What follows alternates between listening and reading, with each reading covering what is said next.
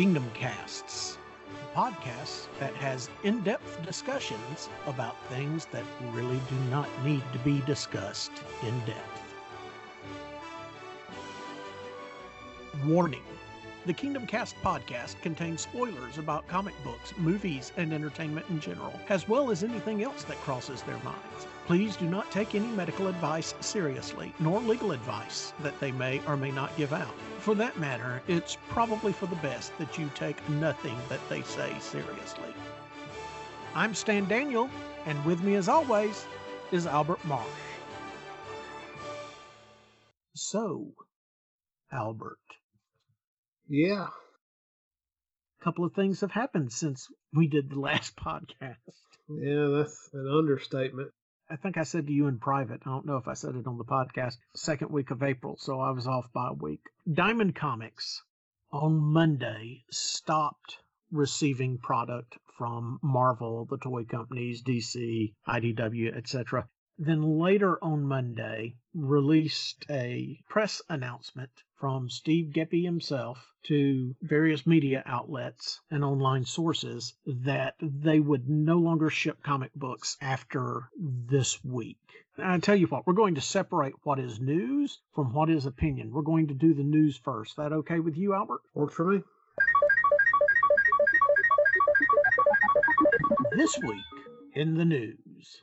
Diamond Comics had announced earlier this week on Monday that they will cease receiving new product. The product they already have will be sheltered in their warehouses. Shortly after that, they went ahead and announced the week of March 25th, 2020 would be the last week that they would ship comics to comic book shops. Reasons for this, of course, are the coronavirus. The majority of comic book shops across America are either under mandate to have shut down, being a non-essential service, or they just simply are not having people come into it and not having much luck with the curbside services being offered where they bring your comics out to you, and are having difficulty getting the mail services up and running. Diamond thought it would be for the best to suspend distribution of the comics for the foreseeable future. They don't say how long, but we have a statement from Steve Geppi, which is up there, and we'll go ahead and read that now.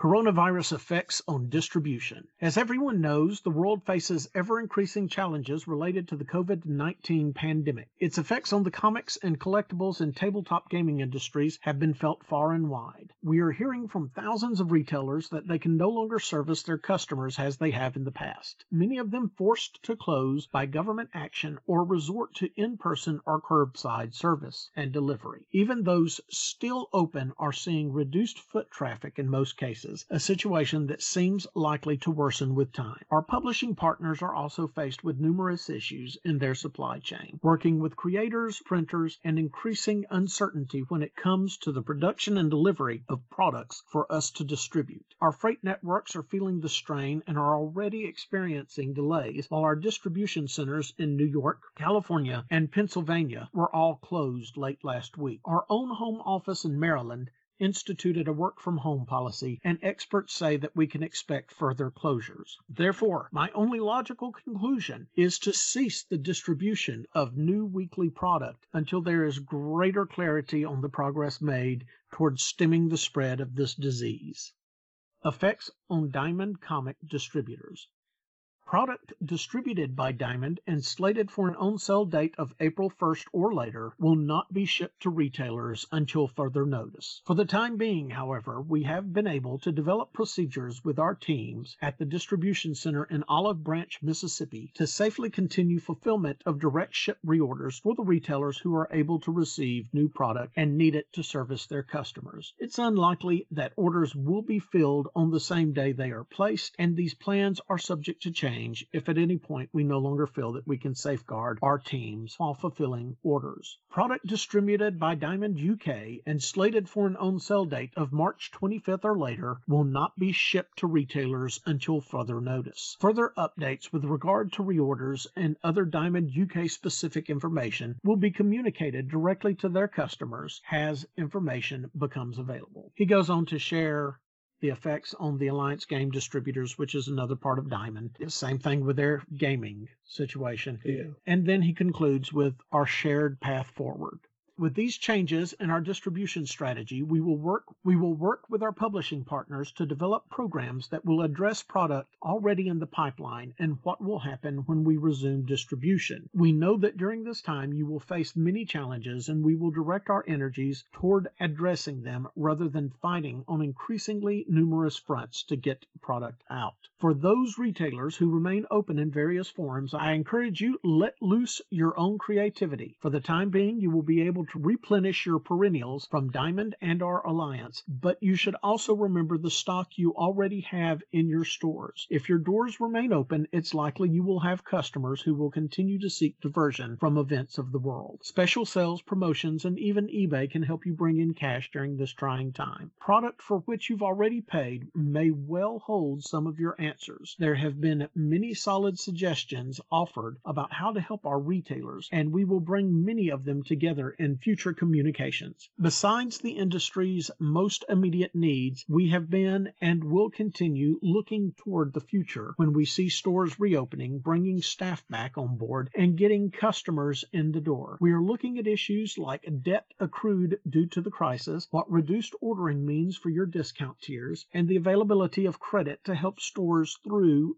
and after this difficult time. We don't have all those answers today, but we understand the many issues you are facing and look forward to addressing them as partners who all have an interest in the long-term health of the industry we love so much. As I mentioned in my last update, the industry has been one of the greatest joys of my life. From my days as a collector to a retailer to today, I and my leadership team have made these decisions knowing full well the effect that they have on all of you, as well as our publishing partners and our own team members around the world. At the end of the day, the safety and security of our teams and yours, along with the many customers we all serve, is paramount. I again thank you for your ongoing patience and support. Thank you, Steve Geppi, Chairman, CEO, Geppi Family Enterprises.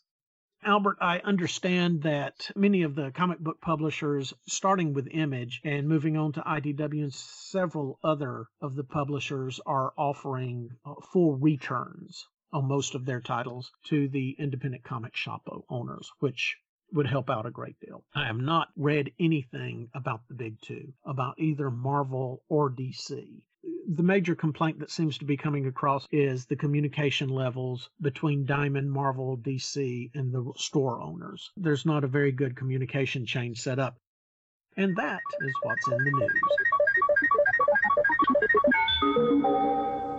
My guess as to why there may be problems with communication is that none of them are sure what to do. I mean, it's a stretch to ask a comic book company to be prepared for a global pandemic. The governments should have preparation for this sort of thing. Yeah. And the larger businesses, Chase Manhattan, Synovus, the banks, should be prepared for something like this. Walmart should be prepared for something like this. It's not something that crosses the minds of Marvel and DC when it comes to their editorial offices and the comic books that they're publishing. As a matter of fact, I would be willing to bet that both at Marvel and DC, right now they're trying to figure out who has authority over making decisions that this situation is requiring of them. Who would this fall to? Does it fall to the publisher? Does it fall to the print division? Now, on top of everything else, the people that actually publish the comics, the companies that actually publish the comics in Canada, have closed up shop this week.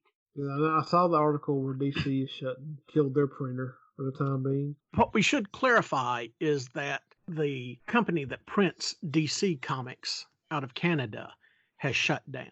Now, we're hearing rumors that DC is actually kind of putting out feelers for another print company. Yeah, that's what it seems like. I mean, it's DC. If as long as the printers can do the job, I don't think they'd have a hard time finding one, really. Well, it depends. There is actually a lot involved in switching printers. Well, there may be now, given the current situation.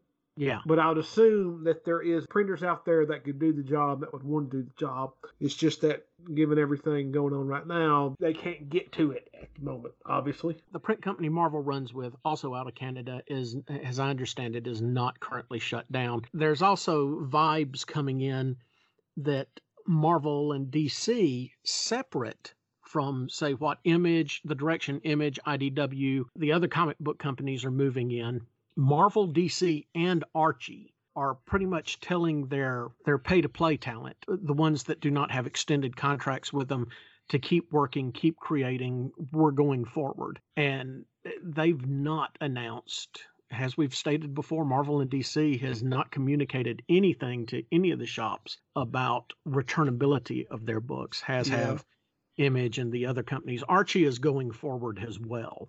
Yeah, Valiant told everyone to stop.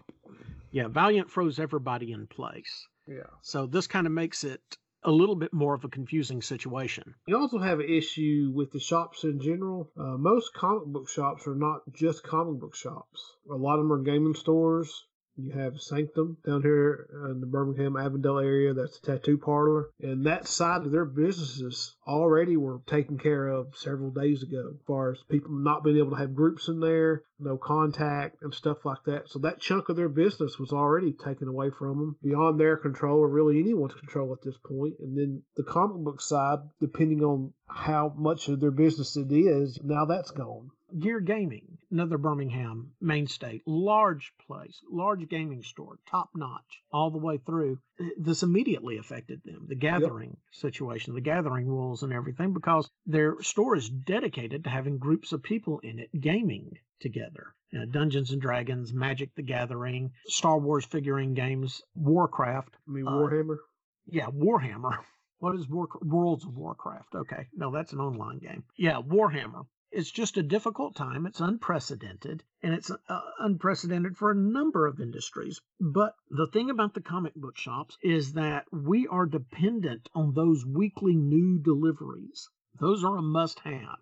There's another aspect to this as well. Whenever a book was late, that book typically would suffer a drop-off and not recover those customers back to it. In other words, I know we've had several of them. Can you think of one offhand? I know Doomsday Clock is famous, but Doomsday Clock is the exception that proves the rule. Yeah, they didn't have a large drop-off of it. On Doomsday Clock, the bigger the gap between issues, the more the other issues would end up selling. Yeah, that's exactly right. So that's the reverse. Oh, House of M. House of M ran late. There was a considerable drop-off in the pull list customers. So any comic that runs late, there is that drop-off, and that the chance that you're not going to get that person back in. All of the comics not coming into the shop, there's going to be a drop-off, and the trick is whether or not they can get them back in. It is imperative that the story flow of the comics continue, because without the stories, there is no comic industry, and that in turn affects the movies, the video games, the TV series, you name it. So with the knowledge that Marvel and DC have told members of their talent base that they're going to continue to be paid and they're going to continue to create new content, which will more than likely have to be distributed online as a primary venue, I think we here at Kingdom Casts are going to continue to review and give the updates on the new comics for as long as that continues. Although I do think that it would be wise for Marvel and DC to perhaps come up with new content separate from the stories in the physical comics to place online. That way, they could potentially maximize both the online comic market, and when the normal publishing operations resume and Diamond starts delivering again, the physical market could come back as well. I don't think Image would, because it's Image and it's all creator-owned stuff. Mm-hmm.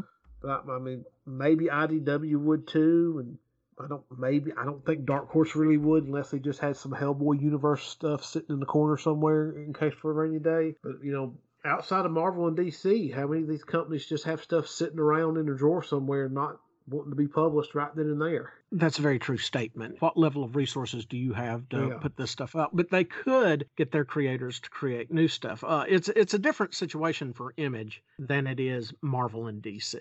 You can easily, with enough lead time, take the Marvel superheroes and toss them into a completely separate story and then worry about where it fits into the timeline later. You could Secret Wars them. And what I mean by that is the first Secret Wars, all the superheroes went to Central Park in their own books, and zap, they were gone.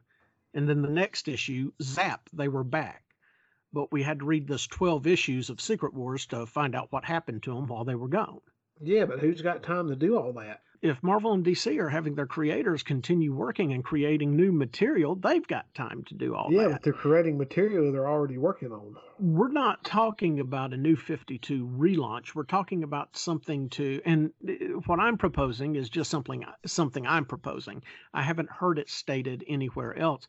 I'm just trying to figure out a way that's something that would be best, that you could continue a story flow, and at the same time not cause as much harm to the physical comic book market and the local comic book shops as well. But in the end analysis, Marvel and DC are going to do whatever Marvel and DC are going to do to continue the story flow and the income from their comic book division. So we're just going to have to wait and see what happens there. It's going to be a difficult time. Several of you have written in. I think we're answering most all the questions, because most all the questions were the same. I did receive a few texts from a few people about different things. And I'm just saying this, keep your head up. Yes, it's going to affect things in comic books and in fandom, but it's going to affect things worldwide. There are people passing away from this. It's a very serious situation, and it's unprecedented, and it's going to change a lot, especially in the entertainment industry. Otherwise, I would hope that there are major changes coming in healthcare and distribution of healthcare. But we'll get through this. There'll be a new normal, and we'll see what comes back. I'm optimistic about the comic book shops being able to recover and come back after this. Things may have to be done in a little bit of a different way for a while, or if it works out better, for thereafter. But I'm very optimistic in it. If your local comic book shop has announced that they're shuttering for good or something along those lines, just be patient. Let's get through this and let's see what develops. I'm going to stick up for Diamond on this one little thing. A lot of people mentioned when they first announced the closings about Diamond being a monopoly and everything. As we've covered before, Diamond being a monopoly wasn't really something they actively did. They just ended up that way. In reality, this is probably one of the few times where there being just one distributor for comics. It's going to probably make this a little bit easier down the line, simply because it's Marvel and DC and all them, but there's one distributor that's got to turn everything back on, and that's it. Yeah. If you had to wait for multiple distributors to all try to get on the same page or do things, it would make this go a lot longer and difficult. This is a rare occurrence where Diamond being a monopoly, it will probably help out better in the long run. Diamond didn't really have a choice on this. There's just nothing they could really do about it. No, they're having to do like every other company right now. Even if they did send books out, I mean, how many stores are still open through all this? I mean, right. At one point, you're just gonna be like, well, we've got half our stores closed, so we got to hold on to half this stuff, and half this stuff has to go out. And how do we take care of billing and doing all this stuff? So just saying, until everything gets better, we're just gonna put things on hold, because that's the only real way to do it. That's right. Diamond didn't set out to become a monopoly. Circumstances made Diamond a monopoly.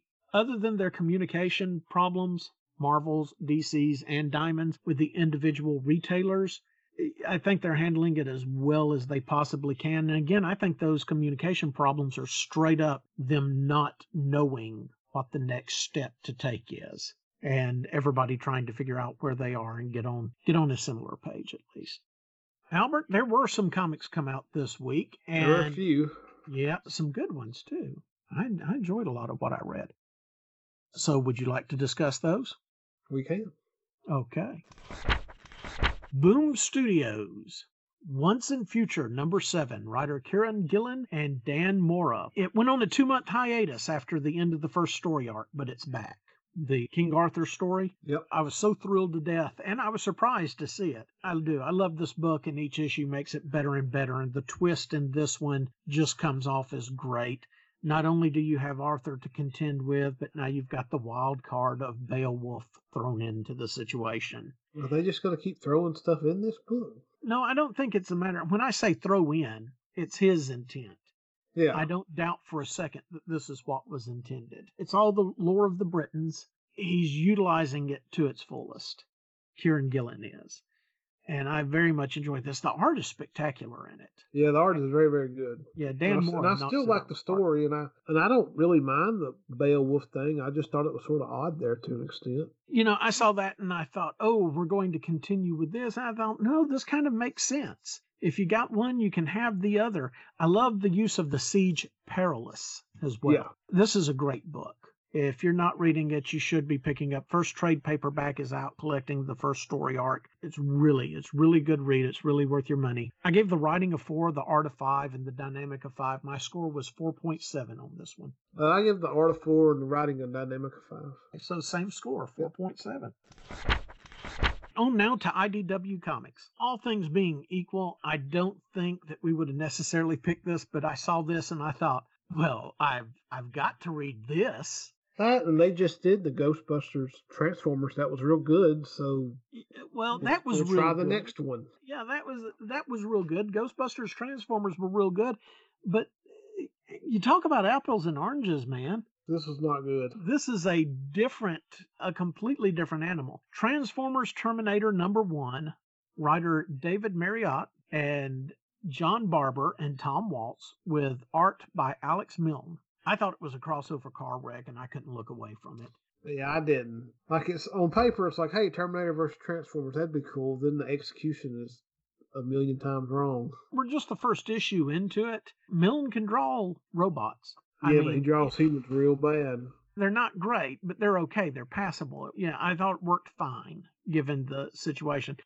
It's not bad. It tries and fails to have humor in it, and that's just simply not the strong suit in this. I'm interested in this book the same way I'd be interested in finding out what would happen if you crossbred a sloth and a gorilla. What are you going to get out of this? What is the end game? And after this, do we have Transformers versus My Little Pony? Please let us have Transformers.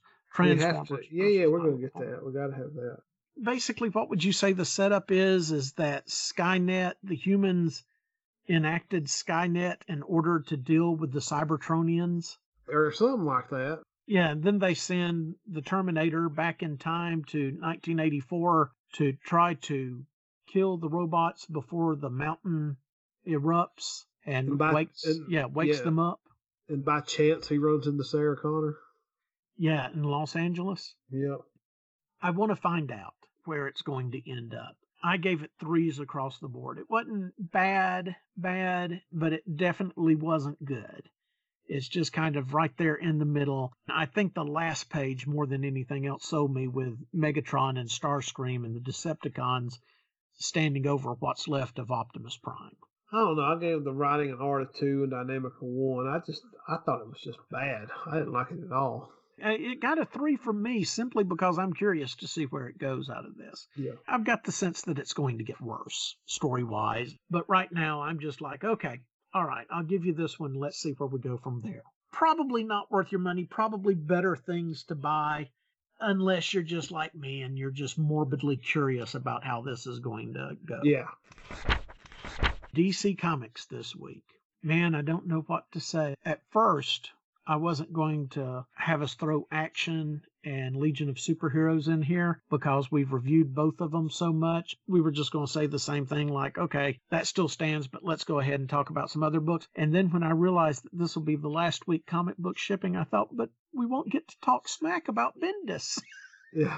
Having said all that, Action Comics number 1012 came out this week. And it's probably DC's worst book. Writer Brian Michael Bendis and art John Romita Jr. I've been saying that this isn't John Romita Jr.'s art, but I've come to the conclusion that it is, so I can only make the assumption that he hates this book because given his art on Superman Year One with Frank Miller was just beyond great. And this just looks like somebody trying to get done so he can go watch the latest coronavirus updates on the news or something. Superman Year One, he ain't got no deadline. He just takes his time, and the inker can take their time. Romita's been under the gun before, especially with the Spider-Man books, and they never came out looking like this. Well, that was 20 years ago, Stan. I know, but I'm talking also recently. 20 years ago, he was 20 years younger. Yeah, that's typically how time works.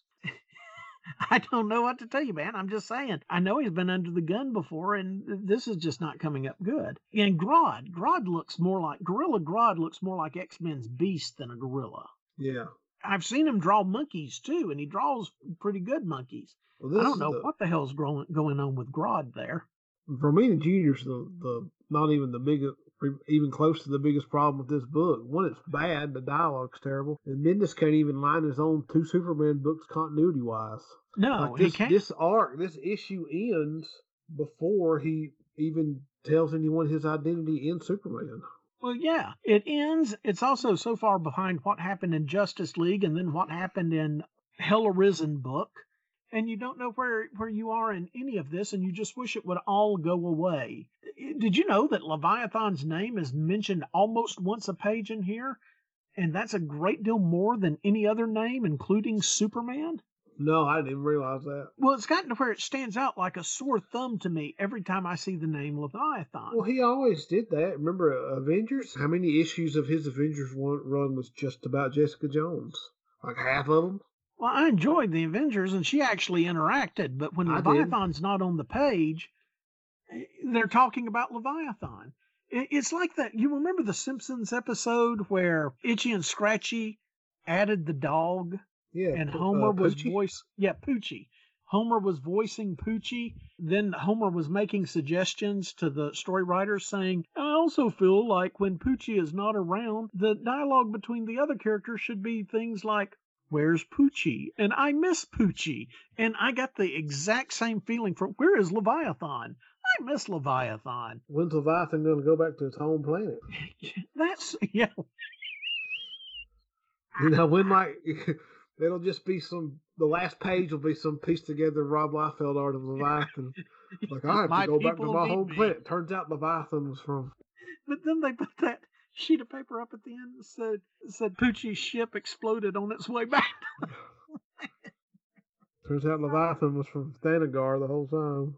Yeah. My people need me. You've got a book out there called Leviathan, Bendis. You got what you wanted against all reason.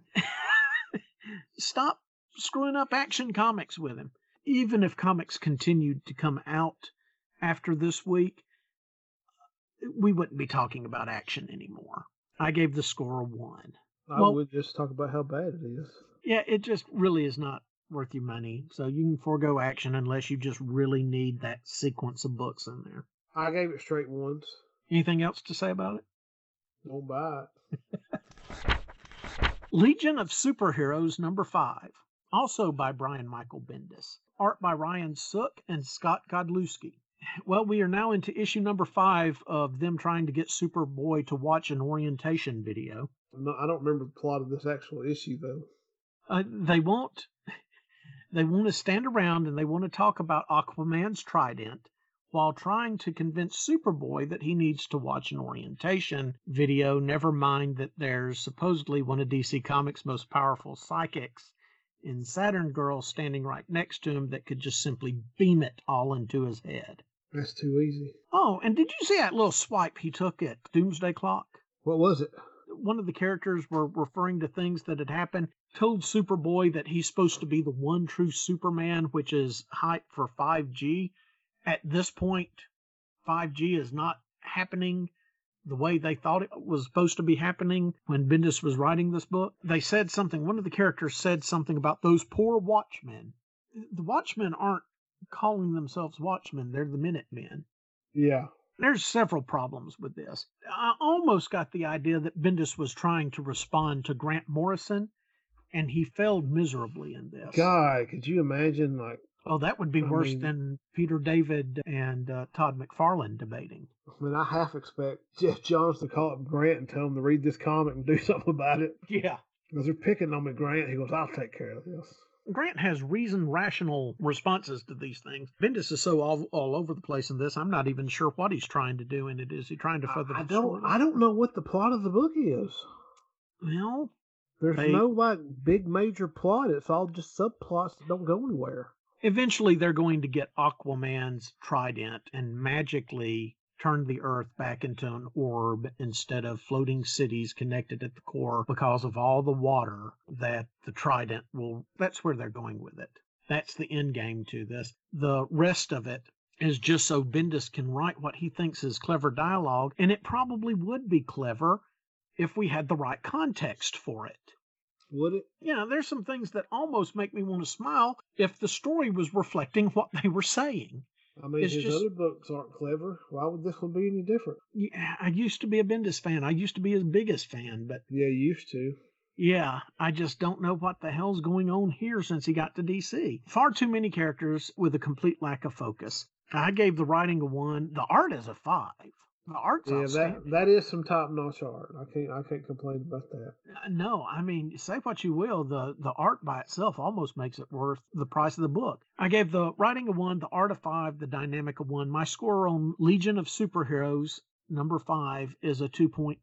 I gave the art a 5 and writing a dynamic a 1. Hey, you did the same thing I did, 2.3. Yeah. It really feels like the book is subplots, whatever big plot where, you say it's the Aquaman stuff, but they just gloss over that constantly. There's no big bad or nothing. It's like, oh no, the president's mad at us, and then they just go about and do their own thing anyway.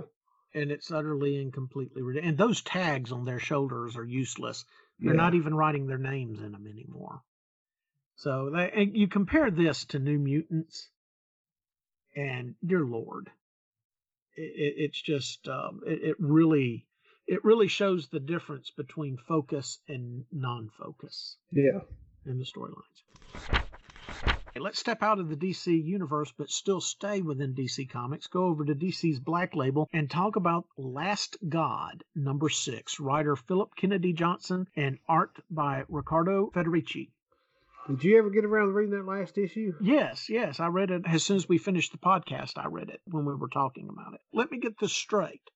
Right now, in Last God 5 and 6, it's Conan, Beastmaster, and Snow White versus Cthulhu and all of the old gods, thanks to an introduction from Emperor Palpatine. But then at the end of number 6, Thor shows up to negotiate on behalf of Tinkerbell. Yeah, why did Thor show up? Well, at the end of the book, they put all that extra stuff. Yeah. And they explain his character in that, which makes sense. But like in the book, it's just, here's Thor. This is a comic book that really does need to be a novel. Now, I'm joking about all that. But that is essentially a humorous, sarcastic rundown of what's going on. This is a great book. All jokes aside, this should be a novel. This is what Game of Thrones and Lord of the Rings would be like without all of the disappointment. It's worth the Black Label price for sword and fantasy fans. And even if you're not normally down with this genre, and I'm not, it still rocks. This is a really interesting story, but you do have to read the backup stuff as well. It was clear to me that the guy that we're calling Thor, he's not Thor. He just happens to have a hammer. Yeah, he's showing up to negotiate on behalf of the Fae, the fairy that they need to get in touch with to set things right. This is really all over the place and is utilizing several different sword and sorcery and fantasy aspects, and it's doing it real well. And the artwork is just outstanding. He really does a fantastic job. As you read the book and the backups, you can tell that he really thought out his story of what he wants to do and how he wants to do it, and none of it's really thrown together. It's all completely planned out. But I really enjoy it. This is a great book. It really is, and I think it would behoove him to try to turn it into a novel. Yeah. I really do, because I could see a major fan base developing around this. What was your scores on it? I give it straight 5s. I gave the writing a 5, the art a 5, and the dynamic a 4. I gave it a 4.7. Both of us do recommend it, and it's worth the Black Label price. Finally on our DC list, and we're going to go out with a bang with DC, Batman, Curse the White Knight, number 8. Writer and art by Sean Murphy. It's just brilliant. I think it's the best Bat book in the last 10 years. Oh, yeah, easily. It's a great book. Even the things that are clearly out of continuity in this reality that he sets it in, they could only be improvements in the normal Batman storyline. This is a Batman that you want to see. This has, and you're going to get another one after this. Not under this title. It'll be called something White Knight down the line. The way he ends it is, you know, you're coming back to this story. You know that it's not over. The title for the next one hints They used the word beyond in it. At the end of this, Jason Todd shows up. So Yes, yeah, he does. I love the use of the 1989 Batmobile in it. He didn't go out of his way to design anything new, although he did put a good twist on it at the end. yeah, he added some cool stuff to it, but at the end of the day, that Batmobile is, it's that Batmobile, including the little armor that the movie had of it. Yeah, the armor, the jet engine, all of it. It's a wonderful book. You're a Batman fan. I don't know how you're not reading this. Yeah. Pick up this. If you can't get all 8 issues, then wait until the hardcover comes out. It's going to be worth it in hardcover. That's one I want sitting on my shelf next to the original Batman White Knight. Sean Murphy's outstanding. We've complained on here about all these Harley Quinn books and how she's in everything. Oh, she's perfect in this. She's in this, and she's great in it. The character's great. You don't feel like it's too much or anything. They do a fantastic job with it. Yeah, and it's still Harley Quinn. Yep. You still clearly identify this character. They give her substance. They give her actually something to do in it, and they treat her like an actual existing individual. Mm-hmm. So, yeah, both of us highly recommend it. I gave it straight 5s. Yeah, I gave it straight 5s. If anyone likes Sean Murphy's art, he did a book with Rhett Morrison called Joe the Barbarian. Oh, yeah. And I recommend that. Oh, Joe the Barbarian was great. Yeah. I forgot about that. It's been so long, but Joe the Barbarian's an outstanding book as well, and it's out in trade paperback. I give the whole series, Batman, Curse of the White Knight, I give it 5s across the board. Yeah, easily. Both the books were 5s across the board. Best Batman comic to come out in the last 10 years. Yep. Definitely do yourself a favor, pick it up. And now we swing into the House of Ideas, Marvel Comics. Marvel Snapshots came out, and at the end of the Submariner issue of Marvel Snapshots, which we both loved, and I think we both gave 5s across the board, they said, next up, Human Torch. Now, what did you think you were going to get out of this issue? When you read Namor and say the follow-up's Human Torch without reading the previews or anything, you think it's the Golden Age Human Torch. That's exactly what I did. I was thinking it's the Golden Age Human Torch because next is Captain America. That would have made sense. But instead, what we get is Marvel Snapshots Fantastic Four, which focuses on Johnny Storm, the Human Torch. This is written by Evan Dorkin and Sarah Dyer, art by Benjamin Dewey. I kind of felt lied to because I was truly expecting the original Human Torch. Instead, what we get is a fluff piece, another fluff piece on the Fantastic Four, focusing on Johnny Storm. The entire thing is just about how good and great Johnny and the Fantastic Four are, and honestly, I'm sick and tired of it all. The only decent member of the Fantastic Four is Ben Grimm. He's largely overlooked in this entire book. I think you see him in the background on things, not him himself, but pictures of him and stuff, but he's barely mentioned at all. This is all about, oh, Johnny has normal friends from high school, and Sue is so great, and Reed is so smart. The reality of it is Johnny is a pompous ass with an ego that makes Magneto look upable. And if Reed was so smart, then he'd know that Little Miss Perfect Sue was hitting the old sushi bar every time Reed's head was up the butt of one of his science experiments. And we all know what I mean when I say Sue's hitting the sushi bar. It was a fluff piece on the Fantastic Four.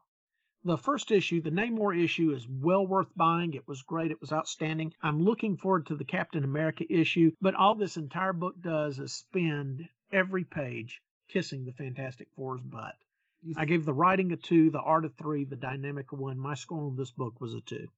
You think they told him, Evan Dorkin, to write a Human Torch story, and then he turned one in for Johnny rather than Hammond? That may be exactly Maybe what that's happened. what happened. And he's like, I'm not rewriting it. Yeah, I've already cashed the check, guys. This ain't getting redone. I don't know anything about the original Human Torch. I mean, I didn't take it that bad. I mean, it's okay, but it's just not. It doesn't do anything for Johnny the same. It doesn't, really give you a good piece on Johnny the same way Namor did with Namor. It's just, these guys are so. Johnny Storm's a jerk. Yeah. I mean everything I say about Reed Richards. Evan's like, y'all didn't tell me I was doing Jim Hammond, so here you go. Here's Johnny Storm's class reunion. I made reference to the books from 20 years ago rather than books from 80 years ago. Sue me. That's got to be. I think you're on to something there. I think that they were told to write a story about the Human Torch as they came back with Johnny Storm. I can see how that mistake is made. It seems out of place in between this great Submariner book we got in issue number 1 and Captain America coming up next issue. What was your score on this? What was your score? Writing 2, art 3, dynamic 1. My overall score was 2. I just gave it 3s. Threes? It's not bad. I just didn't see the point of it. Well, yeah, but you're also a Reed Richards supporter, too. No, I'm like Doom. I respect Reed to an extent. I acknowledge his intelligence. I don't. Did you read X-Men Fantastic Four this week? Well, yes, I did, and we'll get to that in the X books. I think you can pass on this unless you just have to have the whole set of it. What do you think? Is it worth it? It's not really anything special. But do pick up the Namor one. The Namor one was real good, and we're not just saying that because Sandra is threatening to blackmail us. If she knows anything on me, you told her. And if you told her, you're in trouble. Road to Empire, Kree-Skrull War. Writer Robbie Thompson, art by Matia de Lullis and Javier Rodriguez and Alvaro Lopez. I'm not at all excited about the crossover event Empire from Marvel. Not at all excited. This is a standalone book. I didn't want to read it, but I went ahead and read it because, well, that's what we do on this program. I thought it was pretty good. I thought the standalone was pretty good. It did its job and then failed at its job. Mm-hmm. This is a really well done recap with some really great art in it from the Skrull Kree relationship. So it did its job to get you caught up. But at the same time, at least for me, it doesn't do its job because it doesn't make me want to give a crap about the Kree-Skrull War anyway. If you just wanted a brief rundown on the Kree-Skrull relationship, how it started, where we are with it, this is a perfect book. This book is flawless in that. And it does not really have anything to do with what's coming down the road here with Empire until the last couple of pages. Yeah. Where they have to reference it, set it up, remind you what's going on. But the rest of it was really quite enjoyable. I've no doubt that the event book Empire itself will not be nearly as good as this one-shot was. Prove me wrong, Marvel. No, and also, like, if you were a fan of that recent book they put out, The History of the Marvel Universe. Exactly. Which was really just a bunch of pretty splash pages and art pages with just a little bit of recap on them. All the flashbacks are literally that. This exact same thing. So yeah, except it's very in-depth on the Kree-Skrull relationship. Yeah. Caught a couple of things in there that I had forgotten or didn't know and thought, oh yeah, or oh wow. I recommend this book. I'm not excited about Empire. This book doesn't make me excited about Empire, but this is a pretty good book on its own. I gave the writing a 4, the art a 4, and the dynamic a 4. 4s across the board on this one. I gave the writing and dynamic a 4. I actually gave the art a 5. I thought the art was fantastic. The art really was. Yeah, there's a couple of people doing the art on it. The art really was. I just wanted straight 4s on it because it's got the name Empire on it. Yeah. So that kind of turned me off of the whole thing.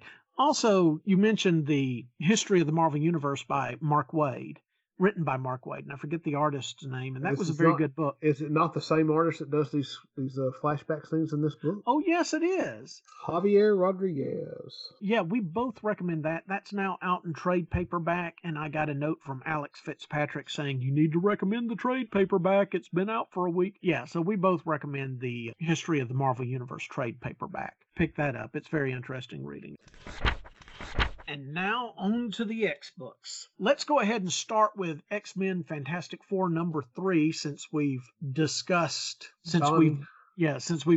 Johnny in the Marvel Snapshot book. X-Men Fantastic Four number 3, written by Chip Zdarsky, art by the Dodsons, Rachel and Terry. Boy, Doom puts Xavier in his place with one sentence. Man, he just craps on everybody, don't he? He's got everyone's number. He's got it all figured out. And Lord. And it's not even that he's crapping on them. Doom wasn't saying anything to Xavier. Xavier is the one that was standing there and said Victor, and Doom said Charles. And then Xavier stated his piece. Man, Doom just laid it out there. I don't think being born with knives coming out of your hand makes you any more superior to somebody that was not born with any gifts but worked for all of his accolades. Yeah, Doom just nailed it. And the look on Xavier's face. Zdarsky tells a wonderful story. Zdarsky understands that Reed Richards is an ineffective cuckold that pales in comparison to the genius that is Doom. I guess. I love the tension in this book. He writes Wolverine like an idiot. He doesn't write Wolverine like an idiot But necessarily. Wolverine's just mixed into all this and getting nailed left and right. It's great how the pretension of Xavier and Magneto is laid bare, not just by Doom, but by Sue Richards as well. Yeah. I very much enjoy this. I actually saw a bad review on this book, and I don't know where they're coming from. This is a classic. This is engaging. This pulls from the best attributes of both teams, and it's fun to read. Chip Zdarsky just nails this. I guess they're X-Men fans. It doesn't belittle the X-Men.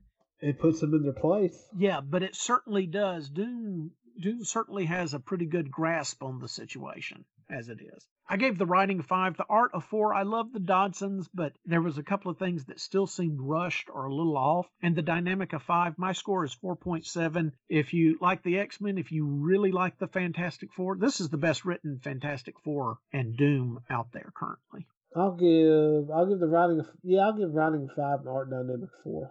I gave it a 4.7. You gave it a 4.3. So we both recommend X-Men Fantastic Four, numbers 1, 2, and 3. Chip Zdarsky is just, he knows his characters. Let's discuss Giant Size X-Men Nightcrawler. This is issue number 2 of the Giant Size X-Men series. Writer Jonathan Hickman with art by Alan Davis. I just thought it was cute and fun. It furthers a couple of mysterious plot points that we've had roaming around the X-Men titles, but there's no earth-shattering revelations in it. Was it necessary? Not really. Was it fun? Pretty much. There's more that it could have been, but it was still enjoyable. What'd you think? Alan Davis does a good job. Alan Davis's art is nice. A lot of his, when the characters are just standing around, are sort of lacking a little bit. Beyond that, the art's real good. It's a real solid Nightcrawler story, with, to an extent, a Nightcrawler story. I mean, they do a real good job with this book. I can't really complain about it. Well, one of the things that it asks in this book, and it's getting you to ask, is can they bring back Thunderbird? The original Thunderbird? I don't know, Candy. Did he die, or did he die too far back? Well, that's my question. And do we have a date, or do we have a time period that we know Sinister, Magneto, and Xavier started the recording in, the psychic recordings and the biological recordings? It's entirely possible that Sinister did have Thunderbird's DNA. I'm trying to think I can't think of the mutant that's been dead the longest that they brought back. Pyro was not dead all that long, but he was dead for a while. Yeah, because I mean, most of the characters that they're killing and brought back, if they have the ability to kill, if they have the ability to bring back Destiny, that's several years ago, but it's still not as far back as Thunderbird. Yeah. I don't know. I'm not sure. Could. It's entirely possible. They wouldn't get much argument from me if they could, but would they? The issue is with the character like Thunderbird. Yeah. As far as the story of it goes, you probably have to get approval. Yeah. Warpath is brother? Yeah, Warpath is his brother. Yeah, like Warpath or whoever, someone like that would have to okay it. And if someone's dead, and if someone's dead long enough, it may just be let the dead have peace and just move on from it. Also, and the reality of it is Thunderbird was an editorial ordered death. Yeah. You've got to kill either Wolverine or Thunderbird. They're too similar. And Claremont's initial reaction was to kill Wolverine, but Byrne was coming on the book and was already working on art and ideas for it. Told him, no, don't kill the only Canadian. So I guess they killed the only Native American. Because they didn't have it bad enough, huh? By all means, keep the Canadian. Okay, I gave the writing on Giant Size X-Men Nightcrawler a 4, the art a 4, the dynamic a 2, score 3.7 for me. I don't know, I gave the dynamic a 3, but yeah, the writing and the art I gave a 4. I gave the score a 3.3, and you gave the score a 3.7 on Giant Size X-Men Nightcrawler. I still think it's worth your money. It's fun. It offers a couple of hints here and there of things that are about to come up, but it's not like the rest of the X titles where you have something that makes you gasp every issue. Yeah, this is mostly just a little standalone story where they sort of let other characters in on the Warlock situation. Yeah, just one character. Yeah. Illyana. I love Illyana. I know. Wolverine number 2, writer Benjamin Percy, art by Adam Kubert. I'm enjoying it, except I really do not like the mind control aspect of it. Yeah, we've done that before with Wolverine. I'm not big on characters, on superheroes being subjected to mind control for a variety of reasons. I just feel that it was overdone. And then there's that joke in Justice League Avengers where the Avengers and Justice League face off against each other for the first time. And Hawkeye keeps saying there's something familiar about them. And then he says, I know. They're a second-rate Squadron Supreme. And then he turns to the Scarlet Witch and he says, 9 gets you 10 that they're mind-controlled.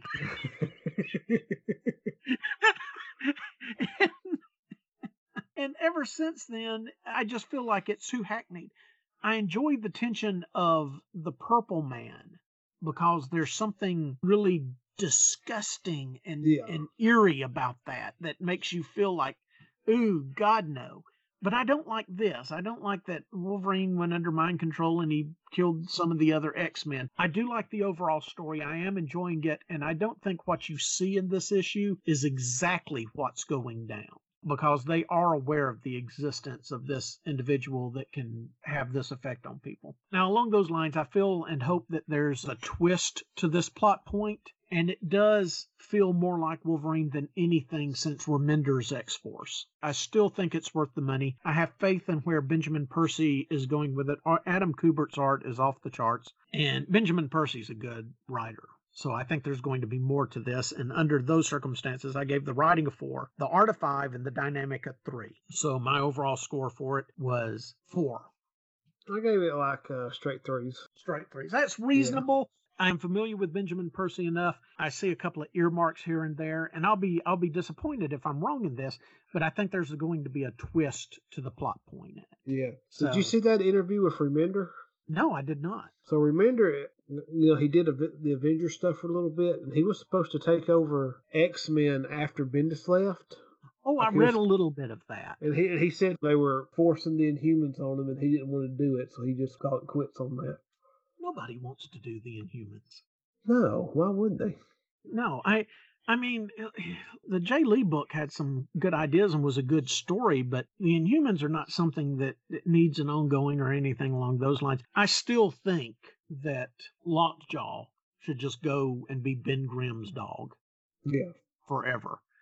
You know, we don't ever have to see the other Inhumans again, but I think that Lockjaw should it just seems like he should belong with Ben Grimm. And Ben Grimm's last book years ago, those were some of the best Thing stories ever, and he had Lockjaw. Lockjaw was his buddy. I like that. I'm down for Wolverine and shit. I'm down for the Thing having Lockjaw as a pet. Now we got a new #1 X book out this week, Hellions, #1 by Zeb Wells, and art by Steven Segovia. This is one that I was not looking forward to. Yeah, the cast in it wasn't too much, but it was good. Well, that's it. I absolutely loathe Nanny and Orphan Maker. And I have since the first time they showed up around Uncanny X-Men, whatever, 267 or whatever it was. And I never really cared for Mr. Sinister until Hickman got his claws into him during Secret Wars and in these new X books. And now I positively love him. And I think that Mr. Sinister works best now if you hear John Cleese's voice while reading his lines. From Monty Python, John Cleese. I know who it is. Yeah. I know. I'm saying that for somebody who may not. That line he gives when he's looking at Exodus sitting next to him and asks him about his shoulders. Then he makes that statement, Mr. Sinister's shoulder ornamentation will not be outdone. and Mystique puts her head in her hands and just goes, oh, God, kill me. This is a good book. It is a good book. We don't know quite what's going on with Havoc. I am so glad they're utilizing Psylocke in a different book in this book. And yeah, she's far better in this book than she was in that other mess that they've got going. Yeah, that Angels or something stupid like that. Oh, Fallen Angels. Fallen Angels, yeah. Yeah, Fallen Angels. In one issue, we went from something that I had very little hope for to this could be one of my favorite X books. Yeah. Definitely worth your money. And along the lines of Purple Man earlier, Empath, the Hellion, one of Emma Frost's original Hellions, who manipulates emotions, he's also that same sort of eerie, mind-rapey vibe, and always has been. Yeah, he's a real edgy character, and I mean that legitimately. They've got a good system here. They basically take individuals that they have on trial for various crimes, and for some reason, Havoc kind of snapped out in the field and almost killed some humans, definitely maimed them severely, causing loss Yeah. of limbs and deformity. They have him, and they have Wild Child, and they have Arclighter from the Marauders, and Nanny and Orphan Maker, and they're all on trial. They're trying to decide what to do with them. They can't quite sentence them to the pit, but what do we do with them? And Sinister speaks up and says, "Give them to me. Let me make them into a team." And they go on these very violent situations where they can exercise some of their violent tendencies out. It's pretty much most of the characters are from Mutant Massacre, isn't it? Well, Havoc's not. Orphan Maker and Nanny are not. But Arclighter is. Wild Child is not. Arclighter's the only one in there that's actually directly involved in the Mutant Massacre. Sinister was revealed to be behind the Mutant Massacre. Who was that one dude with the gun? That's Arclighter. Yeah, that's who I was thinking of. Never mind. Yeah, he's directly involved in it. Yeah, he was Wait, one of did they not show Harpoon in this book? They did, but he's not in the team. He's the remainder of the Marauders that refused to come to Krakoa. And we see them in, that's right. Yeah, we see them in a page at the end that show that the Hellions are about to walk into something that they have no idea what they're walking into. I know I'm being generous with the 5s this week, but I gave this book straight 5s. This is well worth your money. Fits perfectly within the pantheon. The characterizations are dead on. Anytime we can get insight into the Secret Council and how it functions and the mutant laws, I actually enjoy that. So I gave it 5s across the board. How about you? Yeah, they showed like Scalp Hunter. Oh, I kept saying Arclight. Prism and Malice was shown, wasn't she? Yeah, but she's not. They're not Hellions. They're at the end of the book. They're the plot twist. Yeah. I may be calling Scalp Hunter Arclighter. I'm pretty sure that's Scalp Hunter. I think. Yeah, it's Scalp Hunter that is a Hellion, and Arclighter is one of the other Marauders at the end of the book. I'm sorry, it's been 35 years since the Mutant Massacre, and I haven't seen a lot of these guys. Yeah. I gave it straight 4s. Straight 4s and straight 5s, we both recommend it then. This is worth your money. I'm enjoying this. And as much as I dislike Excalibur and Fallen Angels, I'm certainly enjoying the rest of the X books. The book of the week that we're going to end on, as Diamond Comics stops shipments for the next few weeks, Immortal Hulk number 750, or actually number 33, but it's being held as issue number 750 of the Hulk books. Writer Al Ewing and artist Joe Bennett and Nick Pitarra. I thought it was amazing. This book delivers on every page. This book delivers. And then some. How long did it take you to get through the interior of Hulk's mind trying to find all the Easter eggs? It took a while. After I read it, I went back and checked all the pages. I did as well. The artists' names that are hidden everywhere, along with their representation of the Hulk. I did notice this. McFarlane was missing. Do you think that was something that came from editorial, that they didn't want to upset Todd? Or do you think that Marvel just would rather not acknowledge McFarlane in the Hulk? I don't know. I don't. Well, I mean, really, the Hulk Wolverine issue is a famous issue, but I mean, unless they were going to straight up use Wolverine in this issue, and they didn't, I don't think there'd be any reasons to really reference it. No, well, there was no need to reference it in there, but the different artists they were calling out, like Bennett, and then in A Shard of Glass, you would see Bennett's Hulk. Yeah. Arthur Adams, and in A Shard of Glass, you saw Arthur Adams' Hulk. I mean, these are things that you'd overlook if they didn't just randomly catch your eye. The whole sequence is above and beyond. This may be the greatest superhero comic ever published, of a standing superhero. This is beyond anything that has come before, and it's put the bar so high for anything that could possibly come after that it is really beyond daunting. Al Ewing, he's going to have to write this until he dies, because I can't possibly imagine Marvel being able to approach anyone else brave enough to follow this run. Oh, there's always some jackass being like, well, here's my version of it. Oh, yes, well, he was good, but... Yeah, and then we'll be in Hulk limbo for God knows how long. Yeah. The subtleness, the blatant references, the subtle references. When historians look back at our time and say the phrase comic book, this is what they'll mean. we lament a lot the shallow, meaningless flavor of the month comics that are churned out repeatedly. Yeah. There's a lot of bitching about New Warriors coming out, and you told me about them last week, and I kept insisting, no, this is going to be a parody book, not having read up on it or anything. And then I watched the interviews and all, and I was like, oh, God, they're serious. I can't believe they're serious. And it's not because of the characters or the orientation of the characters. It's because of the blatant, broad-stroke, insulting brush that they're doing this with. And those characters they introduce have no depth at all. They're pretty much their superhero name, and that's all they are. Well, the costume design, it all looks like something that was churned out. But we lament all of this, and we lament other things. We've complained about the Justice League and all that, but we do need to recognize and realize that we're in the midst of greatness here, and the name of it is the Immortal Hulk. My score is that this is the best thing ever. They just knocked it out of the ballpark with this issue. I've said it before. Are you even a fan of comic books if you're not reading the Immortal Hulk? Probably not. We're going to do a spoiler here for a second. Yeah. So the leader finally pops up, which we've known about a while because they've shown him on covers. Someone was talking about the book and said it should have been figured out a long time ago. And they posted panels from Todd McFarlane's Hulk where he would do the leader. And leader, had mind control. Yep. And when he mind controlled people, it would be green eyes. Yeah. Like, I don't know if it was necessarily you could tell it was just there for the reader to know or something or just how his powers work. He goes, yes, should have caught it at the first thing because leader controlled someone and they had green eyes. It seems obvious now that we've got a reveal, but we were so busy concentrating on other things. Xenu just absolutely kills me. The whole thing and that Hulk smash. Too many words. Hulk has only 2 words. Yeah. This was just great. Time for talking over with. We're just going to go smash them. Yeah. Again, my score was the best thing ever. What is your score? Yeah, it's 5s across the board. This is a fantastic book on every level. Really, if you're listening to this podcast, you're going to love this book. Pick the book up, please. Please, please, please. Go back and start with the first volume of Immortal Hulk and work your way up to it. It's well worth it. This book pays off on every level. Yeah.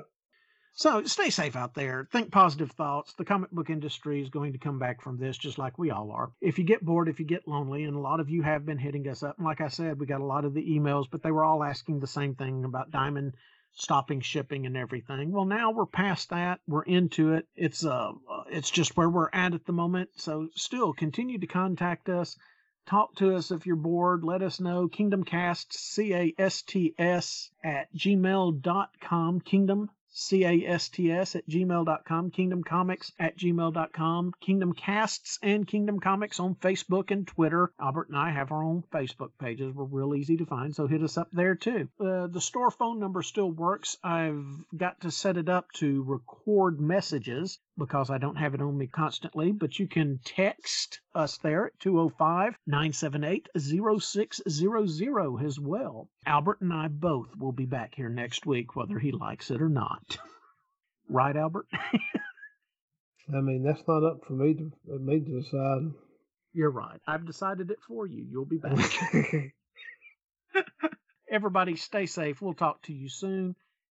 I'm Stan. That's Albert. Albert, final thoughts? I don't know anymore. Albert doesn't know anymore, people. Well, tell him I don't think I ever knew to start with. Me either. Tell him good night, and we'll see y'all next week. Good night. See you next week.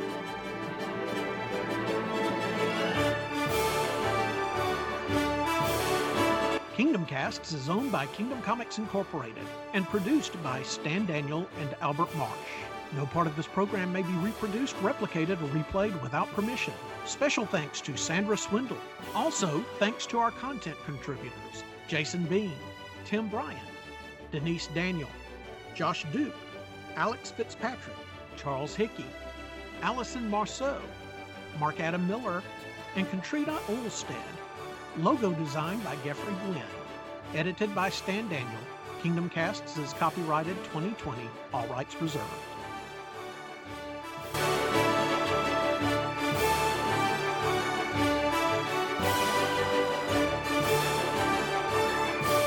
Javier Rodriguez.